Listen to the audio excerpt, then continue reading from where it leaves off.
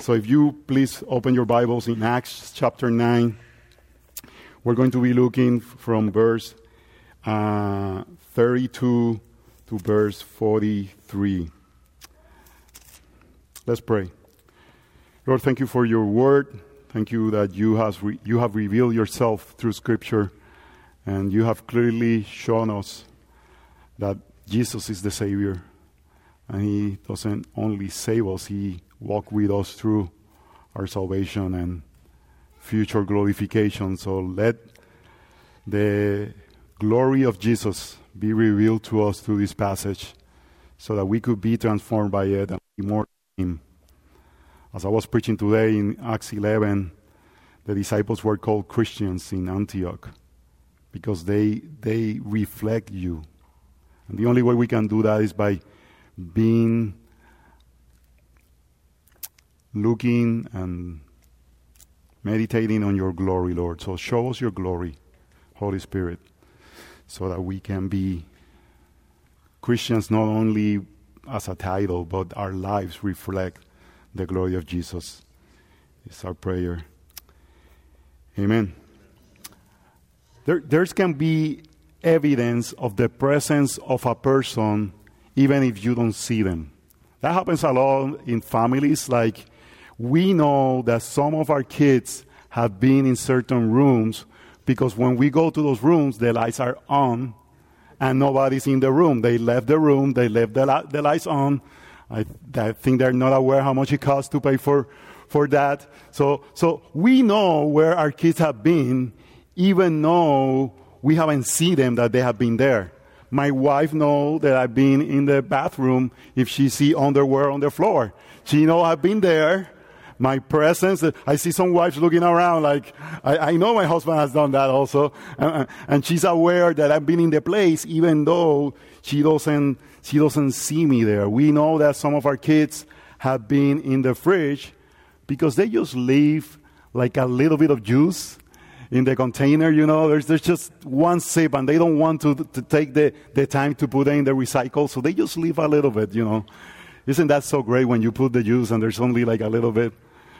Or the cookies disappear and somebody has got to the cookie jar and you know that somebody was there even though you haven't seen it.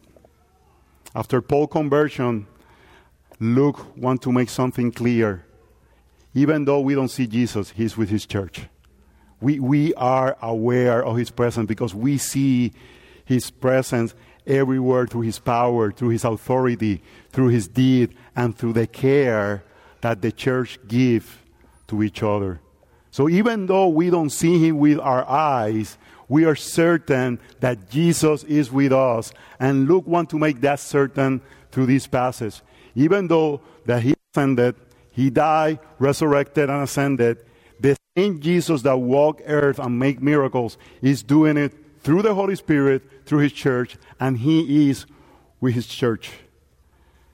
After Paul's conversion, Luke wants to just give us a real look that Jesus that walked among us, He's more closer to us. It's like C.S. Lewis in the Chronicles of Narnia. When people say Aslan is on the move, they were aware that he was going to do something. We have to be aware. Jesus is with us. Actually, right now is the most clear moment that Jesus is with His people. So when we come through those doors, we don't only come to see our friends and to sing some songs. We come to meet Jesus because He is right out with us. That should change the way we come every Sunday to church. That should change the perspective. It's not like, okay, we're going to check the box. We're going to do this. This is what we do every Sunday. No, we come to meet Jesus. He's here. He's with us. And we can see the evidence that He's with us. And this passage is going to show us that without doubt, He's with us through the pandemic, through the social issues that have been dealing with our country in the last year and a half. The book of Acts, and I think this passage, give us a sense of reality and purpose and mission. That even though things can look shaky or things are kind of maybe not as we wish in some areas, We don't fear. The mission moves forward because Jesus is with us. So, if you fall asleep after I read the passage, or if you wander around, or I don't blame you, if you don't understand my accent, I want you to live with something. Jesus ascended to heaven, but He's with us. He's with us. And every Sunday we come to church, and we come with full of faith because we know we're going to meet Him, because He's with us. So we're going to read Acts 9:32 to 43. This is the word of the Lord. Now as Peter went here and there among them all, he came down also to the saints who live at Lydda. There he found a man named Aeneas, bedridden for 8 years, who was paralyzed. And Peter said to him, Aeneas, Jesus Christ heals you. Rise and make your bed. And immediately he rose. And all the residents of Lydia and Sharon saw him, and they turned to the Lord. Now there was in Joppa a disciple named Tabitha, which translated means Dorcas. She was full of good works and acts of charity. And in those days she became ill and died. And when they had washed her, they laid her in an upper room. Since Lydda was near Joppa, the disciples, hearing that Peter was there, sent 2 men to him, urging him, please come to us without delay. So Peter rose and went with them. And when he arrived, they took him to the upper room. All the widows stood beside him, weeping and showing tunics and other garments that Dorcas made while she was with them. But Peter put them all outside and knelt down and prayed. And turning to the body, he said, Tabitha, arise. As she opened her eyes, and when she saw Peter, she sat up. And he gave her his hand and raised her up. Then calling the saints and widows, he presented her alive. And he became known through all Joppa, and many believed in the Lord. And he stayed in Joppa for many days with one Simon, a tanner. This is the word of our God. We see these 2 outstanding miracles happening through the works of Peter. And we see something that is clear in these passages, because if you see there's like 2 sections of these passages and both ends saying that many believe, that many came to the Lord. So the point is saying that the end of the miracles are not the miracles itself. The end of the miracles is that the mission moved forward, because the miracles show something. The Jesus that walked with them and did miracles is walking with them now. That same Jesus that healed the sick, that raised the dead, is now doing the same thing through the work of Holy Spirit, through the work of the apostles. So the end of the miracles is not the miracle itself, although the person that received the miracle received a benefit. It's good for them, but that's not the end. The end is to have the mission of the gospel moving forward. The book of Acts is showing that this unstoppable gospel is moving forward, and the reason it's moving forward is Jesus is still with them. He's around, He's working, He's on the move, and that should give us faith, because we are now living in Acts 29, and that's not just an organization. We are in the book of Acts moving the gospel forward until He comes back. Acts 28 kind of finished, kind of open-ended. It's kind of like, whoa, what, you finish here? Paul is in prison? What's going on? Because what Luke is telling us is the mission continues. It's going to keep going forward. It's going to happen because the same Jesus that walked through Palestine is walking with us. And He's doing the same deeds, and people are getting saved. And in some ways, well, Jesus is right, so not in some ways. Truly right, He told us that it was better for Him to leave, because what that allows is for His presence not to be just in one place. It could be everywhere His people are meeting through the work of the Spirit, so we become His temple. So, Jesus is still among us, and He's still Lord over sickness, over death. So we can conclude that He's still Lord and has authority over sin. And those are good news, brothers and sisters. Because if He has authority over sin, He can save us. He can give us eternal life. And He can show those deeds for the expansion of the gospel and for the care of His people. So His presence do miracles for the expansions of the gospel, and His presence is also there to care for His people. So we're going to see both parts. His miracles to extend the gospel in this powerful way, His transcendent aspect of being God. But we're going to see also how Peter cared for people in an intimate way. The presence of Jesus, He still moved His message, His gospel, His church, His kingdom moving forward. At the same time, He's caring for us. So point number 1, Jesus heals His people. Jesus heals His people. Verse 32. Now as Peter went here and there among them all, he came down also to the saints who live at Lydda. There he found a man named, I should have checked how this was pronounced, but Aeneas, bedridden for 80 years, who was paralyzed. And Peter said to him, Aeneas, Jesus Christ heals you. Rise and make your bed. And immediately he rose, and all the residents of Lydda and Sharon saw him, and they turned to the Lord. I'm very careful on how I use the word miracles. I think it's overused sometimes. I think a lot of times people use that a miracle happened to them.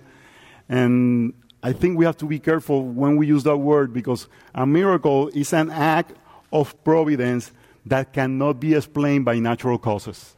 It's something that is supernatural. I think there's a difference when you see people that are sustained by the providence of God using science and common grace. And that's still God sustaining that person. But a miracle is something that happens without the explanation of science. There wasn't any chemotherapy. There wasn't any intervention of science.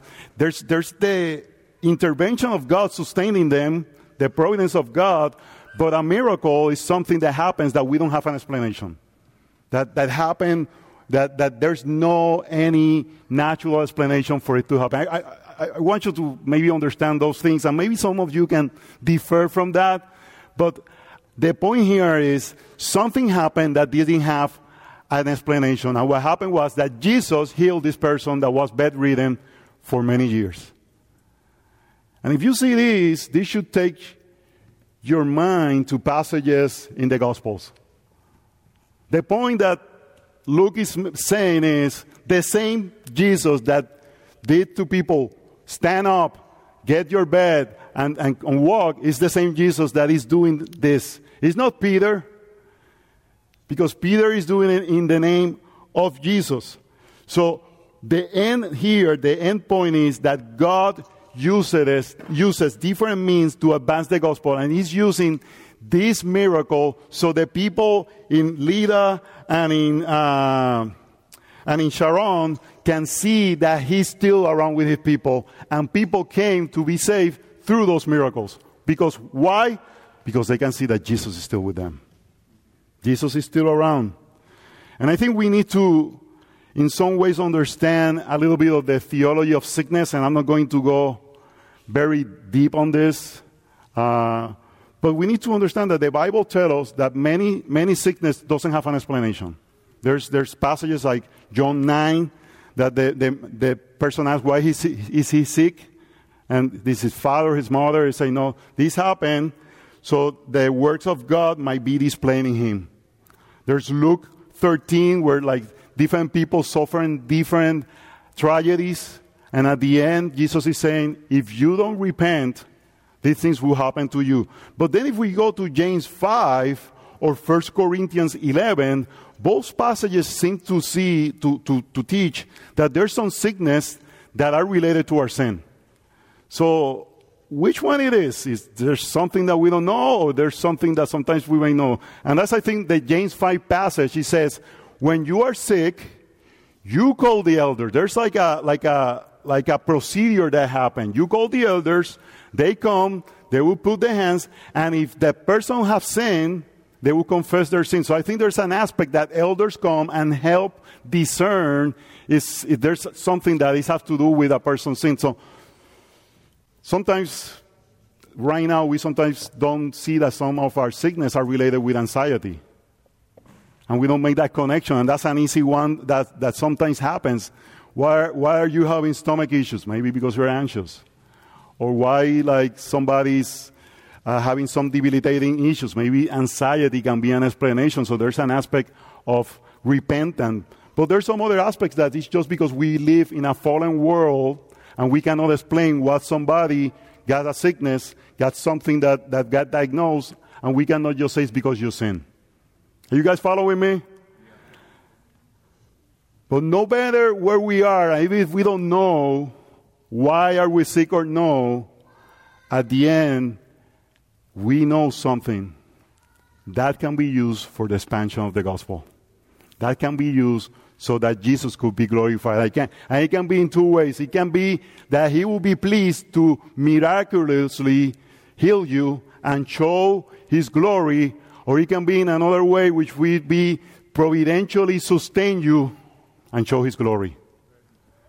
At the end, the passage is not that Jesus can heal me. The passage is Jesus can use my sickness to extend the gospel. So our disposition should be, we pray that if we can get healed, praise be to God, and we will benefit.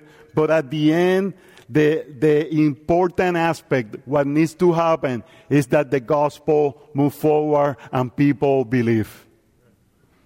I know it would be easier if we're sick, and if you're sick among us, that God will instantly heal us. But sometimes God desires to show his glory in different ways. And I really think in the world that we live, where there's so much advancement in medicine and there's so much common grace in that area, that the glory of God is more displayed when faithful believers show the glory of Christ through suffering well in time of sickness. And I think many people can believe through our suffering when we suffer in a way that glorifies God, more than maybe if we just get healed, because people are kind of used that medicine is going to do it, doctor something, or, I'm not going to enter into the vaccine or whatever, but we put a lot of our hope in science. So brothers and sisters, at the end we can conclude that Jesus has authority over sickness because he healed the sick. We can expect him to heal people. We can expect him to sustain people through difficult times. We experienced a miraculous healing, like Kathy couldn't conceive and there wasn't an explanation. And back then Bob Donahue prayed for Kathy, and we have those two beautiful, stunningly handsome, that dad likes to anoint and make them feel uncomfortable. Children or not children, because now are teen and preteens. I'm going to hear about this later on. But that was a miraculous intervention. We couldn't have kids, and then we could have kids. And there wasn't like an explanation. Kathy's condition didn't change. So Jesus has authority over sin, over sickness, but that points us to something super important that the passage wants to show. If he has authority over sin, over sickness, why do we have sickness? Sickness is a consequence of sin. So that means that he has authority over sin, and that means that he can save. So the important part of the passage is not he can heal me as he healed that person. No, he has authority over sin, and he can heal me of my sickness of sin. And in the same way that he gave eternal life to the people of Lida and Sharon, he can give still eternal life to the people of Clarksburg, of Gaithersburg, or Germantown, and all these surrounding areas. We have faith that people can be saved through us because Jesus is still among us. I don't know about you, but that's super exciting for me. Jesus is here. He's here with us. He's still working with us. Look around. All these people are here because Jesus saved them.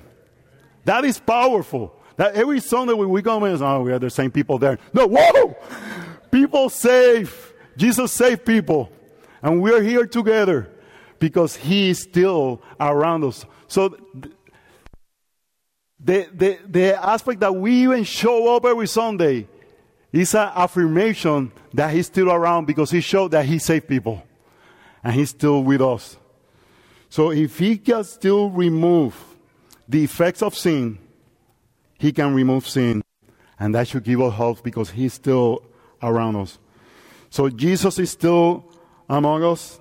He's still Lord over sickness, death. We can conclude that He also has authority over sin. And that shows that He cares for His people. Point number 2, Jesus gives life to His people. Jesus gives life to His people. Verse 36. Now there was in Joppa a disciple named Tabitha. That's how you pronounce it? Tabitha? Okay.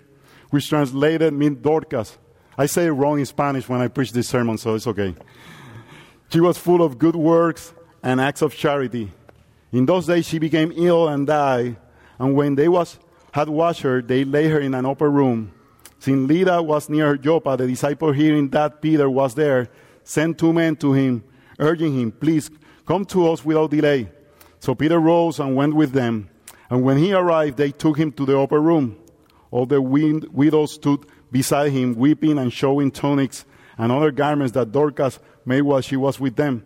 But Peter put them all outside and knelt down and prayed. And turning to the body, he said, Tabitha, arise. And she opened her eyes. And when she saw Peter, she sat up. And he gave her his hand and raised her up. Then calling the saints and widows, he presented her alive. And he became known through all Joppa, and many believed in the Lord. And he stayed in Joppa for many days with one Simon, a tanner. I don't know if you see it, but this is kind of like a similar structure to the passage of Mark 5, where Jesus is showing authority over sickness and over death. And it's the passage that they raised the girl, and he called it Tabitha also. There's a similar name. So why Luke put this narrative there? Why he put this exact one? Because he wants to show that the same Jesus in Mark 5, that he healed the sick, that he raised the dead, is the same Jesus that is doing the same thing. If you see even the way that Peter acted, he asked everybody to get out of the room the same way Jesus did. So basically Luke is telling us through this is not Peter. Jesus is with them. He's still moving around. He's active. He's with his people. He's doing the same deeds that he was doing in the gospel through the books of Acts. The book of Acts is saying his work is continuing until he comes back to establish his kingdom. So we can have full assurance and faith that he's going to still be with us. He's going to work. He's going to move. He's going to save. He's going to allow his kingdom to progress. Shows that Jesus is control of the supernatural. He's the Messiah. He has authority. His death didn't change that, because he defeated death and he resurrected, and he's still among them. So he has authority over death. So we can conclude that he has authority over sin, because what is the wages of sin? Death. So if he has authority over death, he has authority over sin, and he's the one that can save us. He's the only one that can save, because he's still among us. Brothers and sisters, in a global pandemic where many has succumbed to fear, I think we should be people that are prudent in the midst of all this, but we should never fear. Because Jesus has authority over death. He has authority over death. He has authority over our enemy. And we can trust that he can protect us and he's in control because he has authority over our enemy death. And death at the end cannot touch us. And you see, I think it was great for Tabitha, Dorcas, to be resurrected. It's pretty cool. Although I heard somebody that she had, one of those persons that had like a almost death experience, and kind of like, and she told us that she was kind of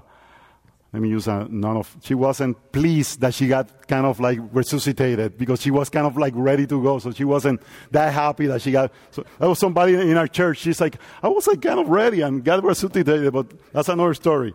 But good for Dorcas that she got, and for the sisters around, they even have her clothes, everybody. Good for all of them. But for whom was better? And it became known through all Joppa, and many believed in the Lord. It was better for them because they were dead in their transgressions and sin. It was good for Dorcas to be resurrected, but that was not the end. She was already one that was with Christ, but that was used for the gospel to be able to move forward, so they could affirm and know that Jesus was with them. Brothers and sisters, the same Jesus that raised Dorcas is right now with us. If you don't say amen, come to Jesus. Because I don't see how can we not be excited to think that He's with us right now here. He's with us here.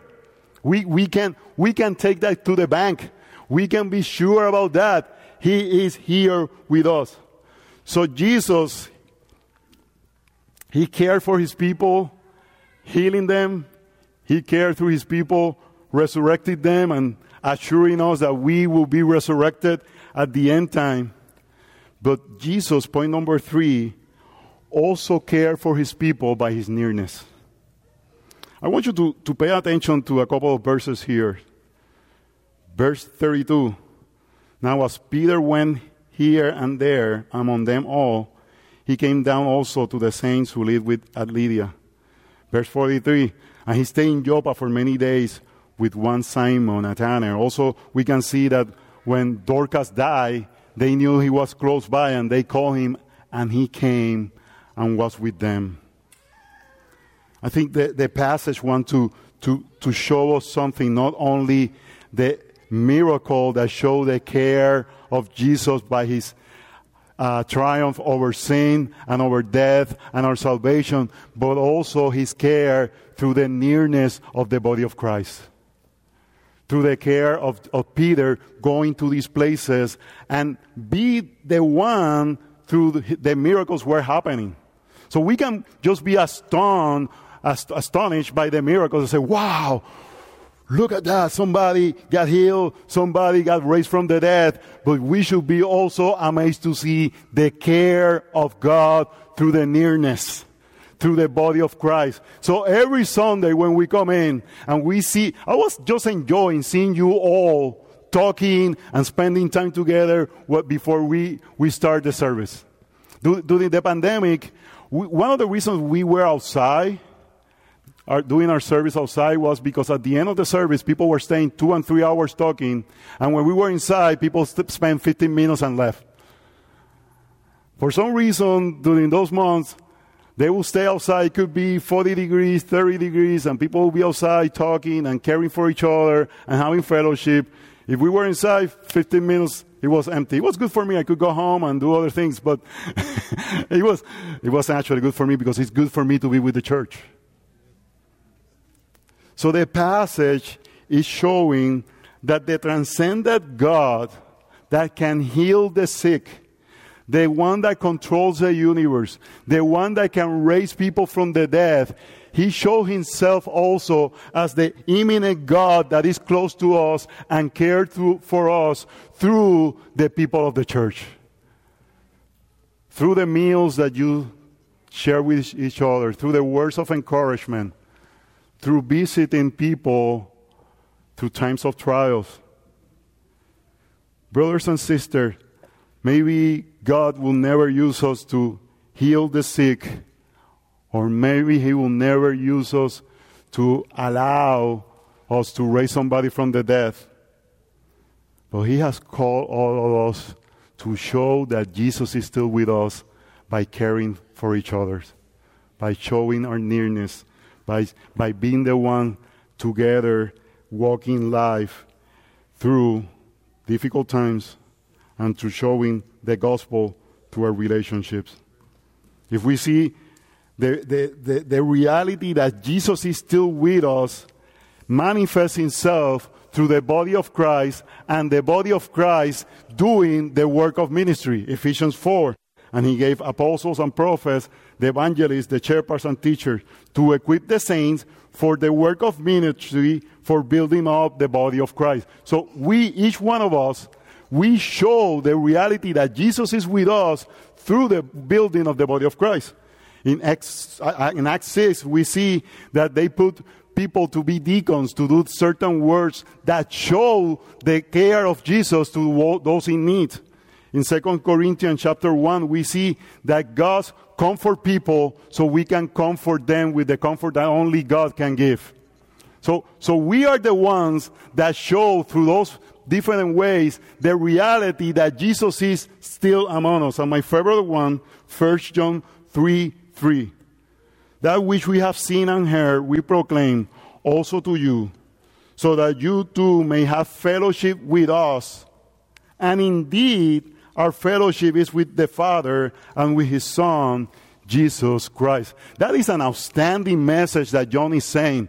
He's saying that he called them to be with Christ in the body of Christ, to be able to have fellowship, but truly our fellowship is with God. So that means that when we have fellowship with each other, in some ways we're having fellowship with God. So Jesus is still among us.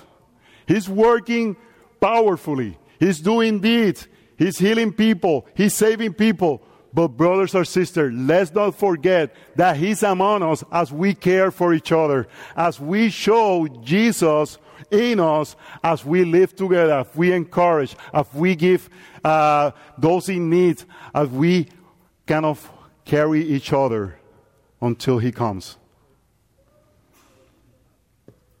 So if you take something right now, it's that Jesus is with us.